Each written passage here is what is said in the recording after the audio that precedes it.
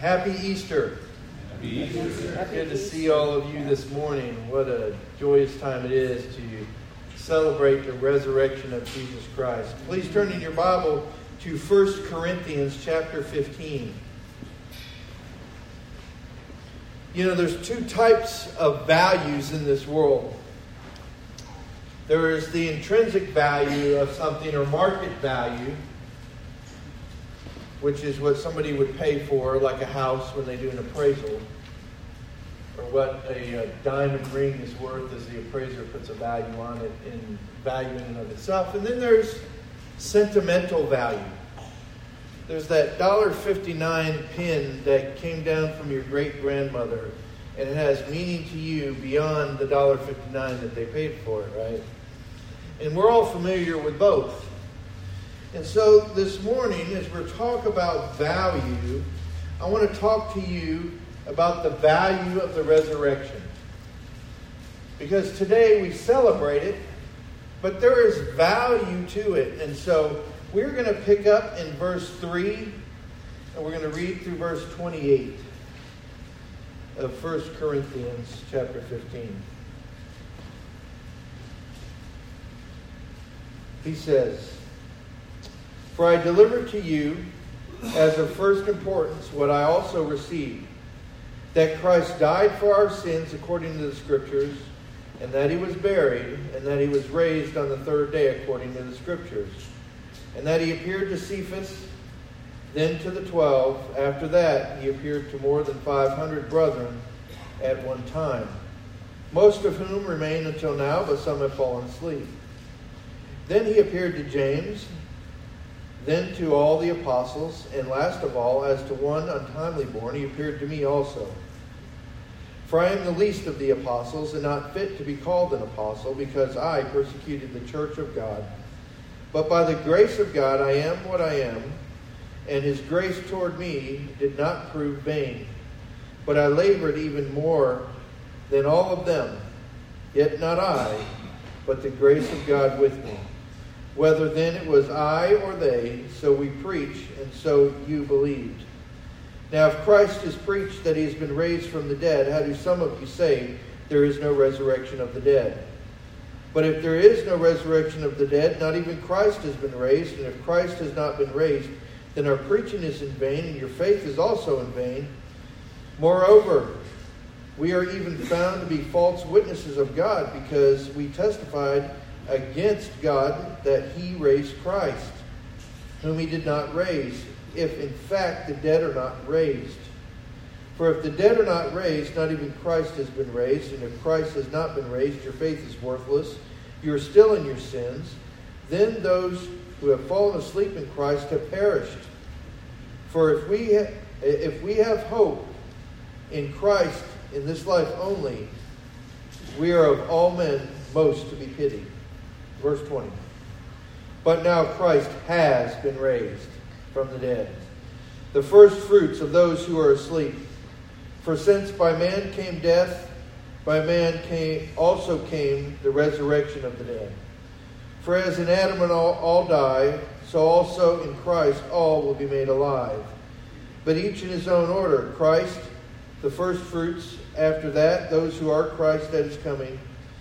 Then comes the end, when he hands over the kingdom to the God and Father, when he has abolished all rule and authority and power.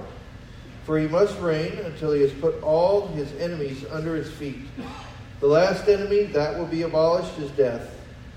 For he has put all things in subjection under his feet.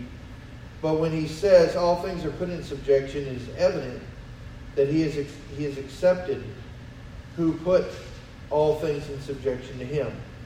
When all things are subject to him, then the Son himself also will be subjected to the one who subjected all things to him, so that God may be all in all." Let's pray. Father, thank you for your word, and I thank you for the fact that Jesus is alive. And Father, as we dive into your word here together, I pray that you will speak to us. I pray that we'll hear your voice, that we'll understand your word, even maybe if it's for the first time. But Father, I pray that your truth will fall upon our heart, that it will change us from the inside out. I can't think of a better day that, Father, if we don't know you, if anybody here doesn't know you, I pray that you'll reveal yourself to them and that they will choose you this morning. Thank you for what you've done. We pray this in Jesus' name. Amen. Well, as we discuss the value of the resurrection, we're going to see the witnesses of the resurrection. We're going to see if Christ wasn't raised and the fact that Christ has been raised. And so he begins with an argument here talking about the witnesses to the resurrection. The resurrection of Christ is part of the gospel. Now, you guys have heard the word the gospel before. The gospel is one word that we talk about, gospel preaching church. What they're talking about is one who preaches the death, burial, and resurrection of Christ. So it is part of the gospel, the resurrection, the fact that Jesus, when he gave up his life on the cross, didn't stay dead, but he's alive forevermore. And he begins to lay out witnesses. He lays his case out here because there were those who had claimed that there was no such thing as a resurrection. That was the Sadducees. A lot of people say that's why they were sad, you see, because they didn't believe in the resurrection of the dead. And so if there's no hope beyond the grave, what's the point? And they were facing this conflict at that time. And so Paul begins to lay out the argument for the resurrection here. And he lists the witnesses, the people who have saw. Eyewitnesses are important in a trial, aren't they? When you bring people up and they say, yeah, I saw him. That's him right there at the defendant's table.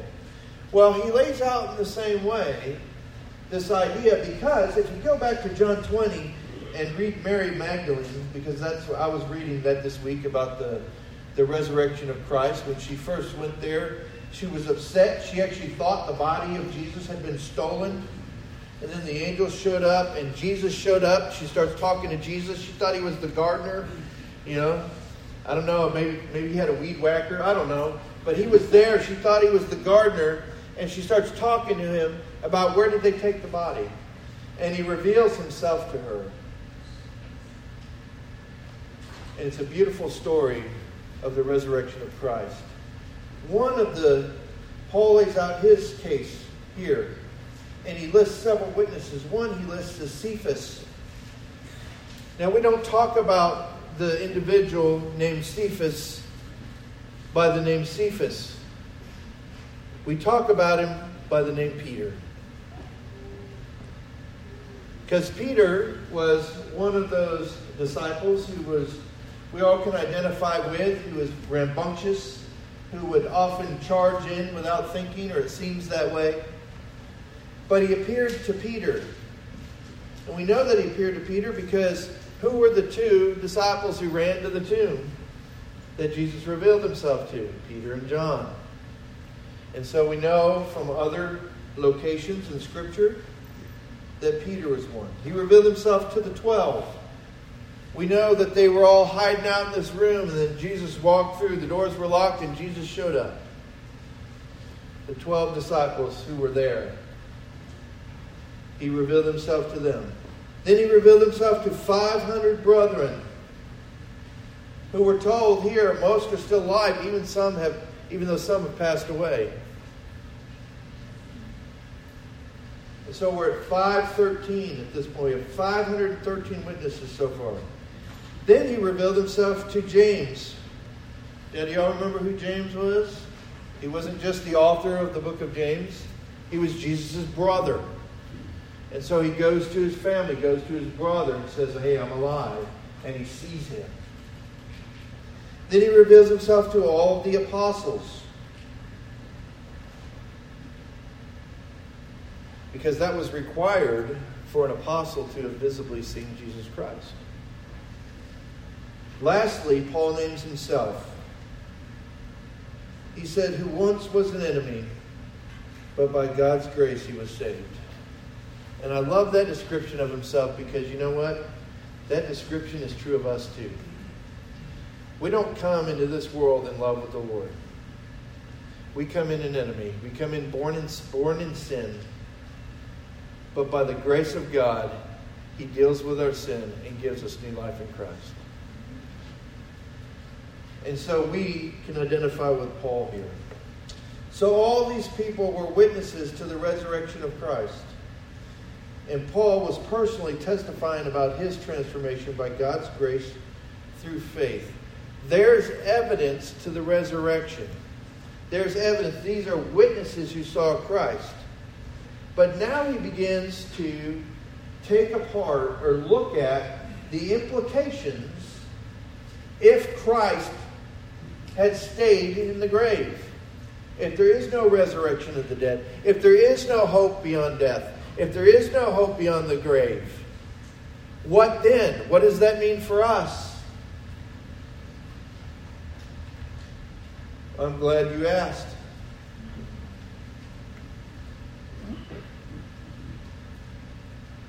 They were saying there was no resurrection. So Paul lays out his case of what the truth would be had Christ not been raised. The truth would be Christ would still be in the grave. He'd be dead. He'd be in the ground or hidden somewhere. Mary Magdalene, who followed him, thought he'd been stolen. His body had been stolen. If there is no resurrection, then Christ could not have raised from the dead. So he would still be in the ground. He would still be dead. There, and our preaching would be in vain. It'd be a show. It wouldn't even be real. It wouldn't have any point. Why even go? Why even do it? It's all for vanity. It's what Ecclesiastes talks about. All the things that are a waste of time, he calls vanity. You ever notice that as you start to get older, you realize the things you wasted some time on when you were younger? Has anybody ever done that? Y'all are all pretty young, so maybe you haven't started doing that yet, but I've started doing that. I've started realizing, wow, we did all this stuff and it was just time and money. And we waste time and effort and money on things that are vanity. And so our preaching would be vanity because there'd really be no hope for us. What's the point? Our faith would be vain and worthless. We would have hope of victory over sin and death in a dead man. That sounds ridiculous, doesn't it? But you realize there's religions out there who are in that position today, whose faith and hope's not in Christ? Man, I'm glad that Jesus is alive and has victory over the grave. Amen.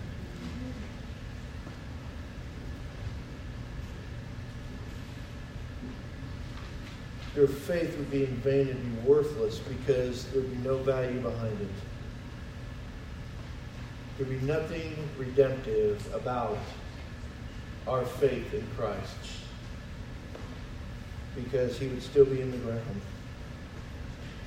They and we would be false witnesses against God because if we claim that Jesus rose from the grave when he did not, that's a lie, if that were the truth. So we would be false witnesses. That's where that would leave us. We would still be in our sins. That'd be a shocker, wouldn't it? I don't want to still be in my sins. It's interesting. I thought it was really interesting how he phrased that we would be in our sins. When you do something wrong in school or at home, you get what? In trouble, right? We fall into some problem, or we're in something that's trouble. It's really very interesting as you study that. But we would still be in our sins. Not we would still have our sins, but we would be in them. Because that's where we reside if we don't have a relationship with Christ, if we've never put our faith and trust in Jesus Christ. And he goes on. He's laying out the opposing argument here. Those who died with faith in Christ have perished. You know, there's an interesting story, and you guys, has anybody here heard of New Tribes Missions? They work down in Papua New Guinea. And we have video of this. They wrote a book, it's called Firm Foundations, where they go from Genesis 1, and it's 50 weeks, and it takes you all the way through the stories of the Old Testament, through the law, through all the things that happen, and it takes you all the way to the cross. And this missionary went down there, and he was taking this group of tribesmen through this. And as he did that, they got to the cross, and they started coming up, and he went all the way up to the cross. And it started saying, they started coming up and asking questions and saying, somebody needs to save him, somebody needs to save him. And they were crying out for this, and he's like, that's next week. And they came back and he told the story of the cross and the burial and the resurrection of the dead. And the whole tribe, getting chills, the whole tribe comes to faith in Christ. And they break out in great joy, and there's tears, and they're praising God. And all of a sudden the hush falls over the crowd. And they begin to weep. It's almost like somebody just hit a switch. And the missionary's going like, what's going on? And he asked them, what's going on? He said, we've just realized that all of our family members who died before us are gone. You see, that's where we would be if Christ was still in the ground. All the hope that we have that we're going to see friends and family again one day. All the hope for the people that we love that had faith in Christ. They've perished if Jesus is still in the ground. If he did not resurrect from the dead.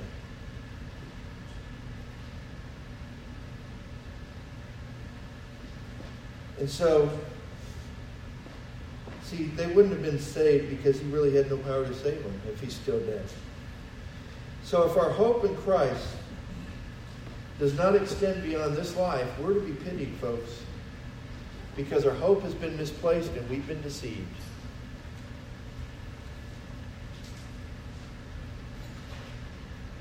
That was their argument, and that's where their argument would leave us. But I want you to know they're wrong. They're wrong. There is a resurrection from the dead. Jesus raised himself from the dead. He revealed himself to all these people. And we are not without hope. He is our hope, and he is a living hope. He didn't stay in the ground. He's seated at the right hand of the Father, interceding on our behalf. Because death could not hold him. Because he's overcome it. Here are some of the benefits of the fact that Jesus is alive. He is the first fruits of those who have died. Now, we hear a lot about first fruits as we read the Old Testament. We talk about offerings and sacrifices. And so, what is a first fruit? Because if Jesus is a first fruit, we ought to know what that is. We hear that and use that in church a lot. And we'll go, oh yeah, okay. I've heard that before. I don't really know what it means, but I've heard it. When you started to, whatever your fruit was, whatever you were gleaning from the fields, it's the first part of the harvest that the rest of the it would indicate the rest of the harvest. Like if our stalks of wheat were just packed with grains, we knew that we were probably going to find that as we went through. Or the apple trees were almost bending under the weight of all the apples, and we went through and picked. We knew we were going to find that as we went. The first fruits indicated the quality and the expansiveness of the harvest. Jesus is our first fruits. He indicates to us the harvest. He indicates by the fact that death could not hold him, the grave could not keep him down, that we too are only passing through on our way to be with him. Amen. Very exciting. Yes. Because I don't have anything to worry about, and if you have put your faith in Christ, you don't either. That's why we all love this, and it's used mostly at funerals. Psalms 23, where he says, "Yea, though I walk through the valley of the shadow of death, I will fear no evil. For you are with me. Your rod and thy staff, they comfort me." You know what a rod and staff do? It's a shepherd's tool. He's the great shepherd, right? Y'all seen those, I think, what is it, Little Bo Peep? And when I think of sheep, I think of the big candy cane things. See, Christmas has ruined it for me.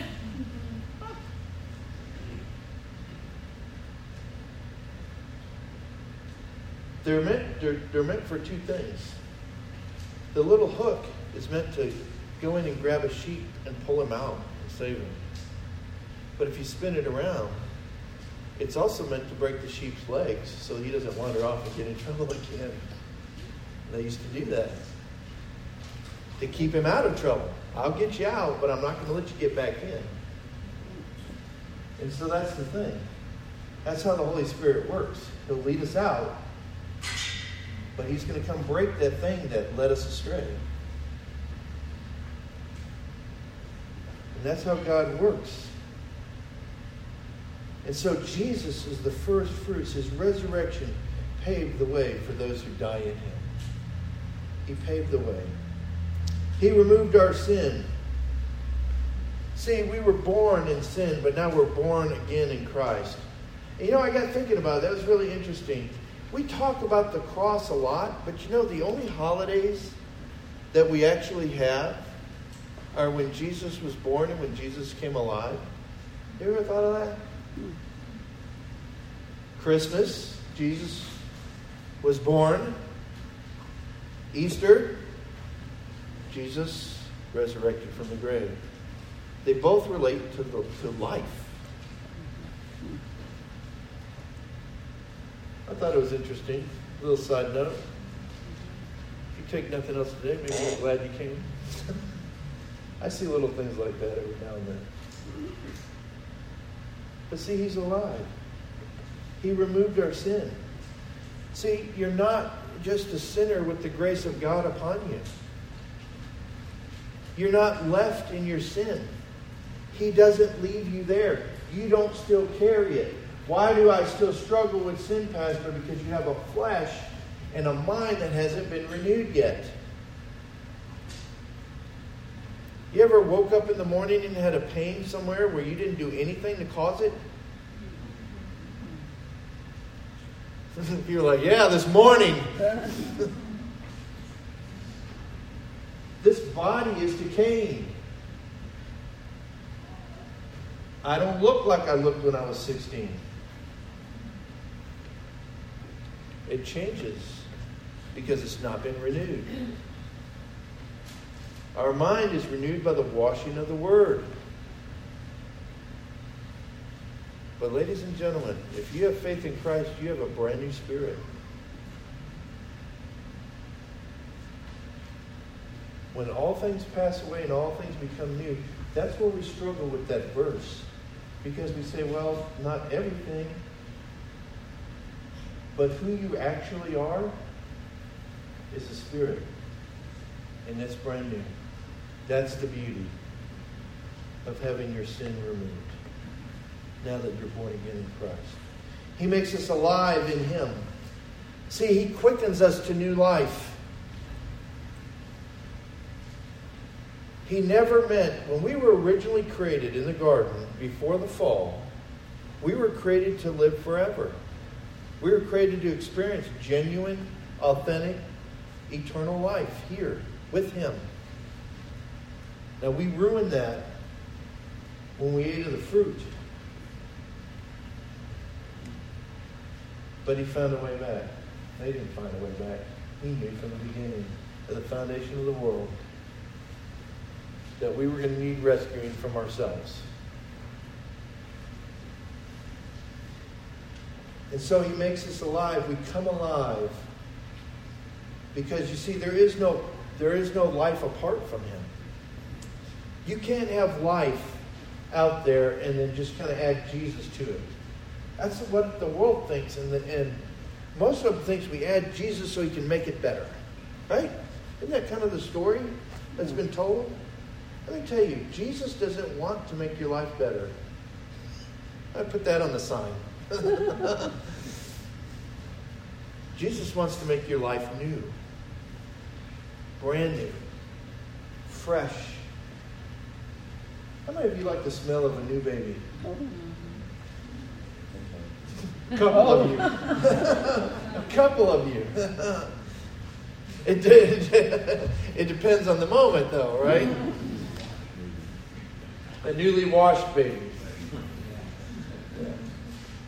Right? You don't just spray a little perfume and think that the baby's fine, right? You got to clean them up. And then the natural, and that's how it works. See, when God cleans us up, he takes that sin away from us and gives us new life in Christ. And so we're alive because of him. Because he has victory over death. Because he didn't stay in the grave. And that's the beauty. He will eventually abolish the enemy, death. You know, I found that very interesting. Have you ever thought of death as an enemy? I've never thought of that until I was reading this passage again. We just think of death as death, right? It's dead. We're going to die one day. It's getting closer.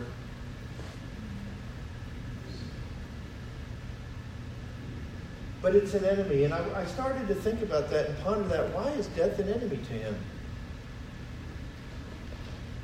You realize why death is an enemy to the Lord?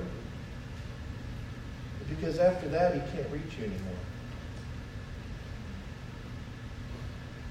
Death is his enemy because you're beyond his reach at that point. The good news is, if you can hear me and you're converting oxygen to carbon dioxide, it's not too late for you. It's not too late. Amen. The Bible says today's the day of salvation. Because you see, Jesus is alive. And we're alive because of what he did.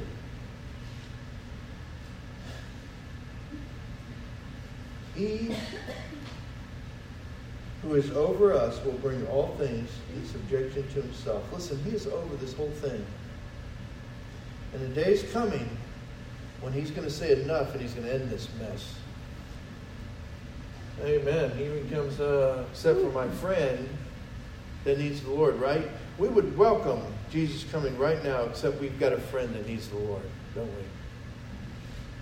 We'd pray for that and ask him to come, except my friend or my family member or my coworker hasn't made a decision yet that we're aware of.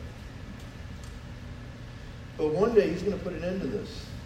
The question we have to ask ourselves is, are we with him? Are we saved? See, Jesus is alive today. How about you? Existence and life are different. Existence and life are different. And so how about you? You know, having discussed the value of the resurrection, there's a few things that we've found. There's a ton of witnesses giving evidence to the fact that Jesus is alive. A ton of them. Here and here. Jesus prayed for us in the garden the night that he was being betrayed. He prayed for those who would believe through their word. That was us. He prayed for you and me. That night. before he got kissed on the cheek, your name was on his mind. That's awesome. I think I'd be thinking about the cross. I'd be selfish. But he wasn't. Nevertheless, not my will, but your will be done. You know, we all like to say that, unless his will is the cross for us. Something difficult. You know, they don't tell you that in church, that you might have to go through something difficult in your walk. Let me tell you something. If you walk with Christ, he said if the world hated him, it's going to hate you too. But be of good cheer, for I have overcome the world. We don't have to worry about that because he's overcome it. And so there's a ton of witnesses giving evidence that Jesus is actually alive. Don't have to worry. It's not a question whether he's alive today. He is. He is. There's going to always be people who reject the truth in the face of enormous evidence to the contrary. Now, if you're a truth seeker, I'm going to encourage you to do something. Listen to them. Evaluate what they have to say and find out if there's any truth to anything they have to say. Two things will happen. It will go to God's Word. Take what they say, go to God's Word. It will reassure you in your faith, and it opens doors into a relationship that could lead to salvation. So listen to them. Let people talk. Isn't that how we find out about somebody? We ask questions. What's some of the first questions we ask is, where do you live? What do you do? What brought you here? Are you friends with so-and-so? You find common interest, then you begin to talk about that. Usually if there's a group and it's a techie conversation, they leave me in the dust. And I sit there going, that's super nice. Fantastic. I empower you to that new height. You have a cheering section. Yay. You know that little cartoon where it goes blah, blah, blah, blah, blah, spot, the dog is sitting there, that's me in that conversation. I'm not technically advanced at all. I grew up when XTs and ATs came out, and the internet didn't exist. We knew what a ball was when I was younger. Not because it was a picture on the internet, it's because we used it. And some of us said, half. Right? When do you come in at night? When you're out playing, when the street light comes on, thank you. And if you don't have street lights, it's when the sun goes down. If you're just living in the country. And so if you're a truth seeker, listen to them and evaluate their arguments against Scripture to see if there's any accuracy there, because we want the truth no matter what it is. But we're also building relationships. And that's the way it works. 3, you must decide if you believe he is alive or not. That's what we're left with from this. Then, after you make that decision, you're going to have to make a decision. If you say that he's dead, I would assume that you are all here today because you believe he's alive. Yes. Amen? Yes. Or you believe he's alive-ish. Okay?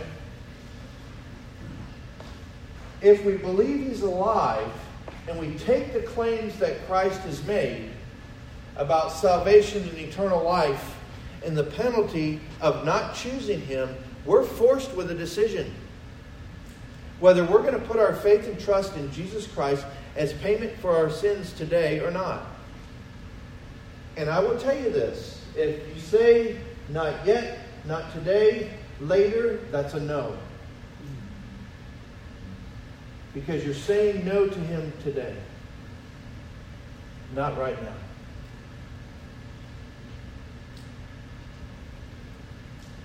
Because if we believe that he's alive, then we must at least investigate what he said, right? If we're honest and genuine seekers.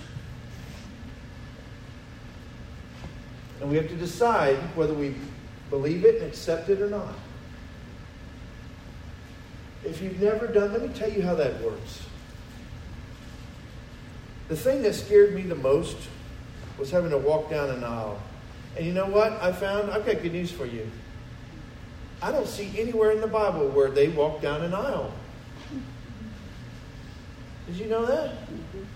I would challenge you to find that. If you find it, then I'll revive. I want you to all come back. We'll do Easter 2.0 next Sunday. And I will correct myself. I hope you all come back anyway. All you have to do is pray to the Father and confess to him that you're a sinner, that you can't save yourself, and tell him, I put my faith in the death, burial, and resurrection of Jesus Christ, if that's true. And if you meant all that and that all reflected your heart, he'll save you right where you are. Amen. We are that close. You are that close from new life in Christ. From your sins sailing off into the sunset, never to be seen again. Well, we're going to face them in judgment one day. Yeah, but not for our sins. Isn't that cool? If you're a Christian. Where were they judged? They were judged on the cross. Isn't that cool? How many of you would love to put all your sins in a boat, let them sail off and sink in the ocean? Amen? Not me, because some salvager would go find them.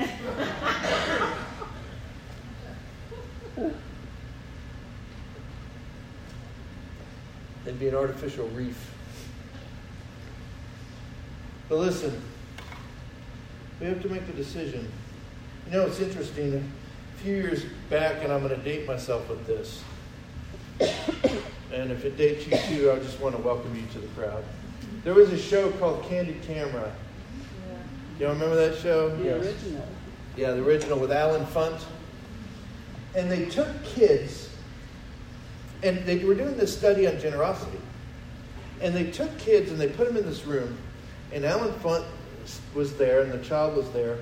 And there was a plate of cookies in front of them. It was at least two. There might have been more, but it was at least two.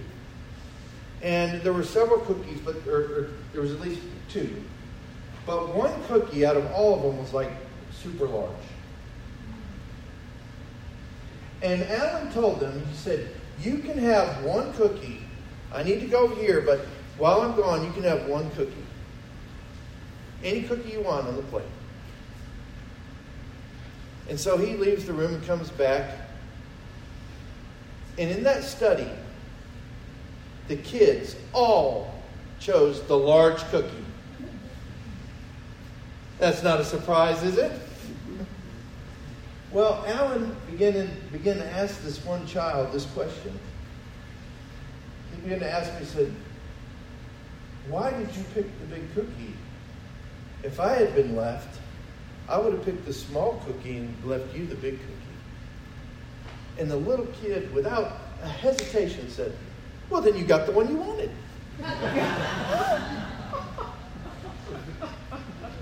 Just not even there's like no hesitation. See, what we value determines the decisions we make in life. And if we value Christ and understand the value of the resurrection, it will change the decisions we make. If we value ourselves over others, we're going to take what's best for us. And so the things we value, you can look back, and maybe you don't want to. Sometimes I don't want to either, so welcome to the crowd. We look back and go, that really reveals something about me.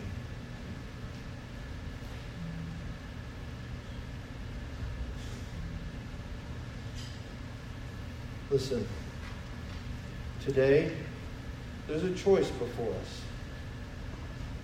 It's a simple choice, but it can be a challenging choice to make because we're afraid. Because we think the enemy starts lying to us, say, well, you're going to have to give all this up. You're going to have to give this up. If I offered you $1 million for a $20 bill, how many of you would go, I got a 20 right here? Right? We would. Because we're giving up something lesser for something greater. The problem is we don't understand that he's something greater. The enemy tells us that he's lesser, and he wants to take from you. I want you to know he wants to give to you. He wants to give you new life. He wants to give you a life free from your sin. He wants to give you understanding of his word. He wants to give you insight to the spiritual things going on around you. He wants to give to you, not take from you. And the only things that he takes from us are things we really wish we could sell it off and sink it out there. That's the good news, ladies and gentlemen. That's the good news that's in Christ. That's what Easter is all about. If Jesus is still in the grave, we have no hope, but he's alive today. He is seated at the right hand of the Father, interceding on our behalf, praying, interceding for you. That if you know him, that you would come to know him greater. That if you don't know him, that you would come to know him.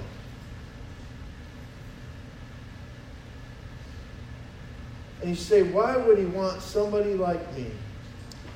He wanted you when you were his enemy. He wanted you when you had no thought of him. He wanted you because you, I think, have not only intrinsic value because he created you. I think he has some sentimental value because it was something that he lost. I think he has value beyond your value. I think it's both. And if you have never put your faith in Christ Jesus, this morning you can do that. You don't have to walk out here wondering and having that question unresolved, or not knowing where you're going to go when you die, or not understanding what God's doing in your life. That can be resolved this morning. I'm going to ask everybody to bow their head and close their eyes.